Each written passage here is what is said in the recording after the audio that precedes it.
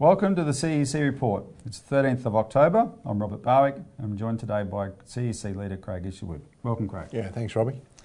In this week's CEC report, financial vultures circle bail-in bonds. Banks are about to keel over. And economic reality persuades more to support public banking. So, Craig, before we start, you've got an announcement to make? Yes, Robbie. I mean, we've been talking about this a lot on our program, and we've been organising around this for quite some months now.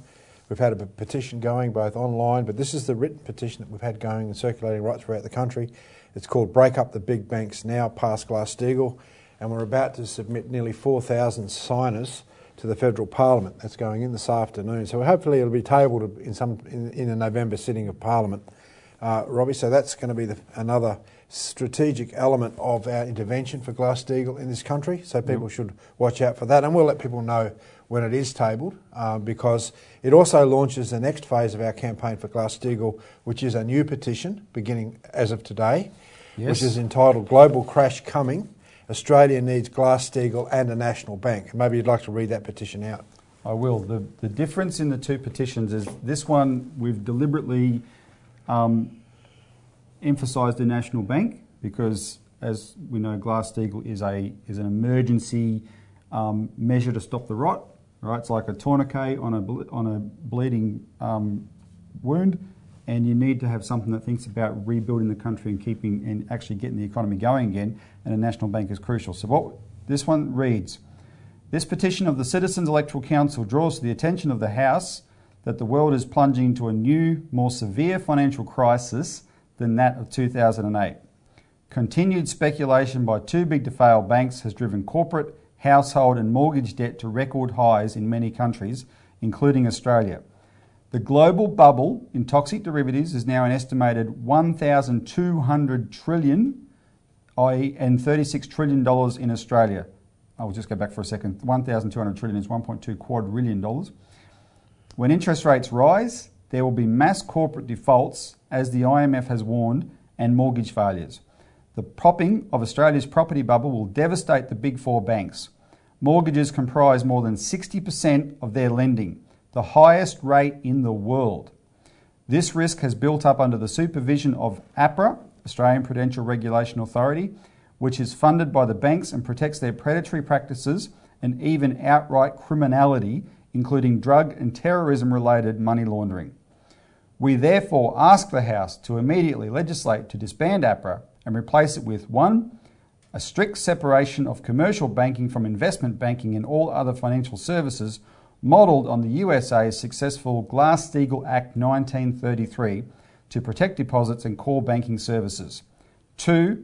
A publicly owned and controlled national bank to regulate the private banks and extend credit for public investment in essential infrastructure and productive industries, as the original Commonwealth Bank did with great success under the wartime Curtin-Chifley governments. So, Craig, that's the petition. And because it put the emphasis in the Australian predicates on the property market here, which, as we've said for a long time, that is the key. Our banks have been able to load everything up into that market. When it blows, our banks are going to be like the banks in Ireland, Spain, the United Kingdom, the United States. They're goners, right? So with that in mind, have a quick look at this Channel 9 news report from this week about the property market in Sydney, where you'll see distinct falls in property prices for the first time in a while. It's the Sydney homeowner's worst nightmare, and it's slowly coming true. After more than 5 years, the property boom has come to an end, and experts say prices will keep falling. This is a sign that might be harder to achieve in the future.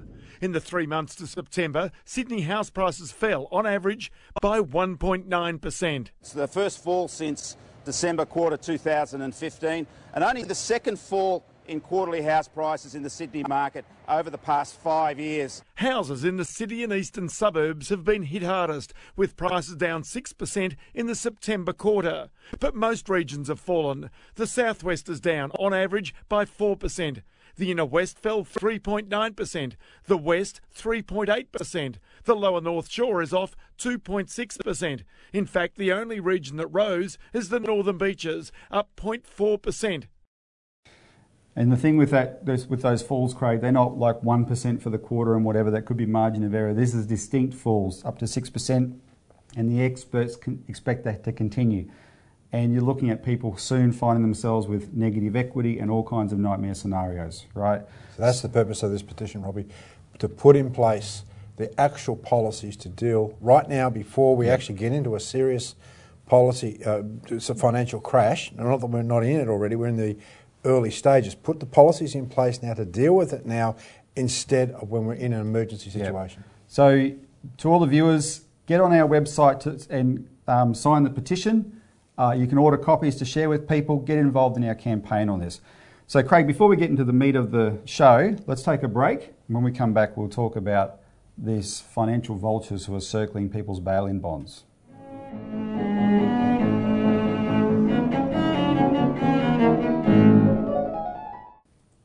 Welcome back to the CEC report. So first, financial vultures circle bail-in bonds. Banks are about to keel over. Now, Craig, just for the benefit of the viewers, just explain what bail-in bonds are. Well, Robbie, these are bonds that are sold by banks, which are sold at higher interest rates than usual. They're a new invention, actually, because what happens is when banks get into trouble, these are the first things that are basically written off by the banks. Well, they don't tell them, they're written off in a different way. They become shares instead of bonds. Yeah. But because the bank's in trouble, the first thing that becomes worthless when a bank's in trouble is its shares. So to convert bonds that are worth something into shares, they're converting them into worthless shares. So then they become effectively written ineffectively. off. But also what happens is that these, because they get written down into shares, it also dilutes the share pool, which affects the shareholding of the entire bank. So it affects the entire bank as a whole. Now, what it does do, Robbie, is it shifts the number of liabilities that the banks have. It removes that liability and so-called makes the bank more solvent. But it affects, as I said, the shareholding of the bank, the value of the capital of the bank. It dilutes everything down, so the overall position of the bank is still worse off. Now, in 2013, Craig, the world was shocked when depositors in Cyprus were bailed in. They lost their deposits in banks, and there was a huge backlash to that. We led it here in Australia. These bail-in bonds became the default bail-in policy. Okay, we will pretend we're not going to grab your deposits, but we're going to let the banks sell these bonds like mad, and that's what they've been doing. In Australia, they've sold billions of them. The big four Australian banks have sold lots of them, and what's particularly notable about Australia is our banks targeted mums and dads. And this was shocking because even in the UK, the Bank of England wouldn't let their banks sell these bonds to mums and dads. You had to be institutional investors because they're actually quite complex. If the bank's performance drops enough, they can be completely wiped out. But even incremental drops, they can start making losses, right? And you don't know what you're buying if you're just an unsophisticated investor. But our banks have sold these to mums and dads and sucked them in with quite high interest rates. In February, remember, the Commonwealth Bank put out some of these bonds at 8%. If you're a self-funded retiree and the Commonwealth Bank says, do you want to buy a bond in us at 8% at today's interest rates, you're going to get sucked in. Robbie, I think it's important to make the political point, because back in 2013, when this happened in Cyprus, people were totally and utterly aghast that the governments could come in and literally steal people's deposits. Now, we mobilised this in Australia because we found evidence that this was the same ideas were going to take place here in Australia. Now, we mobilised big time. We took out ads in Australia and so forth. Don't steal our deposits. Past Glass-Steagall back in 2013, 2014 and so forth.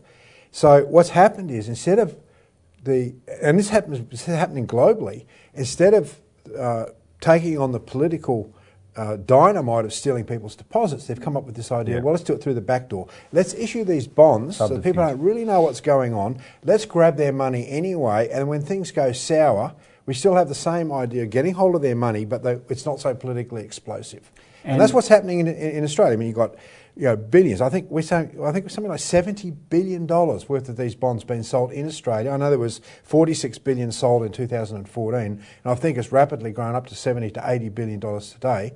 These are sold on the stock market. They're bought up by superannuation funds on the stock market. People don't even know people don't even know that they're buying into these things. As you say, they're 8% interest, right? Because the superannuation funds have to be seen to be making large returns for their customers. People don't care where their money is going if they see these large returns until it all goes pear-shaped. And it's about to go pear-shaped. That's right. Well, yeah, and one feature of them, of course, the fact they exist is because what caused the crash in 2008 wasn't solved, and the authorities had known, look, this is going to happen again, and they wanted this sort of this mechanism. It's called a buffer.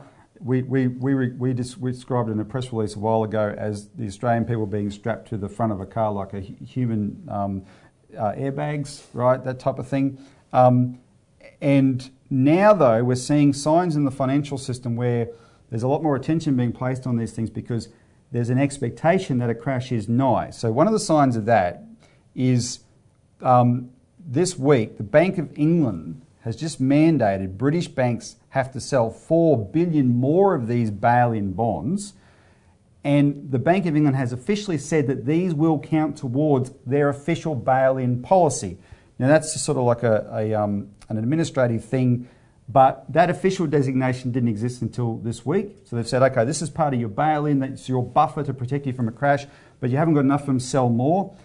And what caught our attention, Craig, was that although they've been sold like mad in Australia, APRA here hasn't designated them as part of the official bail-in policy. It's typical of APRA, Robbie. It's ass covering. They don't know these things are toxic. Yeah. They don't want to get caught endorsing them because they know they're about to go pear-shaped. Well, the question is, though, will they follow the lead of the Bank of... Now the Bank of England's done it and given them cover, right? Oh, well, you know, it's the Bank of England, so maybe we can do it here. That's the question. Will that now become part of the official policy? The official policy, by the way, is called TLAC, Total Loss Absorbing Capacity, right? And one of the frauds about this, Craig, is, of course, is that bail-in bonds have been bailed in Europe because they've got an ongoing bail-in crisis, but they're invented with the idea, oh, we'll have these bail-in systems so that you won't need to have bail-outs. In Europe, where they've used them, they've done the bail-in and had to do bail-out anyway, right? And so... these are sort of signs that the financial authorities are expecting something big to happen. Well, something has just been reported yesterday, which to me confirms that something really big is about to happen. And that is, and this came from Zero Hedge, is reporting Goldman Sachs has again been caught betting on a financial crash. Now, before we get into the details, let me just remind viewers, and you might have seen this in the movie The Big Short, but before the last crash, there were some big players that bet a crash would happen. And by betting, I mean actually made bets, not at their local bookie, but at AIG Financial Services, right, that went pear-shaped and blew up the world.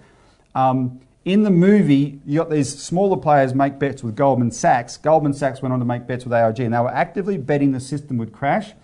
And what was worse about Goldman Sachs is it was selling things like collateralized debt obligations based on mortgage-backed securities to its customers, pretending that the mortgage market was great, and at the same time it was laying these bets that that same market would crash. So Goldman Sachs should be in jail for the fraud here.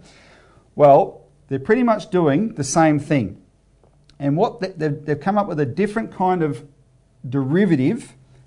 The one in 2008 was called credit default swaps. It was the credit default swaps that Goldman Sachs made with AIG that was at the heart of the crash. Because when Lehman Brothers went under, these credit default swaps that AIG had bought from Goldman suddenly became explosive, right?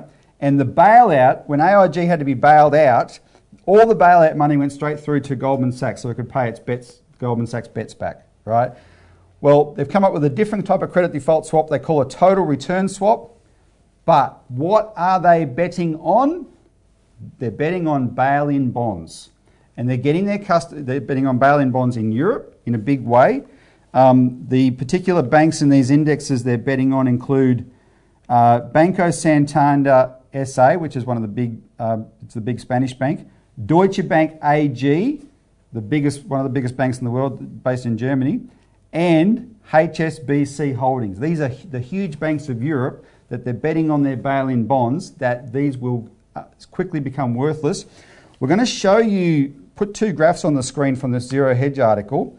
The first one shows how, thanks to this speculating in bail-in bonds, the bail-in bond market has exploded. And what you see there is the trading in bail-in bonds is sort of normal trading up and down a little bit. And then just before 2015, a real spike in these things when the big players got in to start making bets on them, including bets that they would crash, right?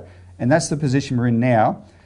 The second graph is the bail-in bonds in the Spanish bank Banco Popular Español. And what you see is the trading in its bail-in bonds, and then right at the end, completely crashing when they're bailed in. They just completely collapse to nothing because they're bailed in. That just illustrates what we're talking about.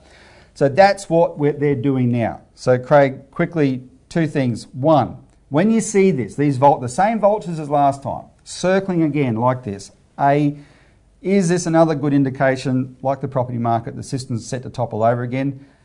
And then secondarily, doesn't the fact that the banks think they can get away with this again show that, one, they didn't change their practices from last time that caused the crisis last time, and two, they expect to get bailed out again when it goes pear-shaped? Robbie, this is why we're pushing for Glass-Steagall, because we have to overturn the entire political nature of the system. Our entire system has been hooked on gambling and speculation. We've driven out our manufacturing sector. We've shut down high-tech industries. The car industry, for example, we've shut it down. You know, we've gone with globalisation and free trade and exported our industries overseas and become effectively one just huge speculative financial industry in this country. Now, we need to go back to Glass-Steagall so we can separate out the legitimate commercial banking system. We need that from this highly speculative merchant banking operation. Shut it, completely quarantine it, and just protect and rebuild our manufacturing and agriculture and our productive sector. And the fact they didn't do that last time, we're now 9 years further off. That's why this is about to happen again. Further down the tube. So that's why we've got to go with the Glass-Steagall, and we've got to have a national bank, because a national bank, a government-owned bank, has to politically take the reins and say all of this stuff is going to kill people. Yep. And that's what it's going to do. Look. And the problem is the mentality of people allowing the banking system to put them in a position where it's going to kill them. They're going to lose their savings, just like many people lost their savings in the Great Depression because they trusted these financial predators. Yep. And that's the danger here. And people have to wake up. They have to see that. They have to see what is going on here and get out of it and start to support our campaign for actually their future survival. Well, on that note of a national bank, Craig, that brings us to our next subject. So let's take a break and we'll raise that afterwards.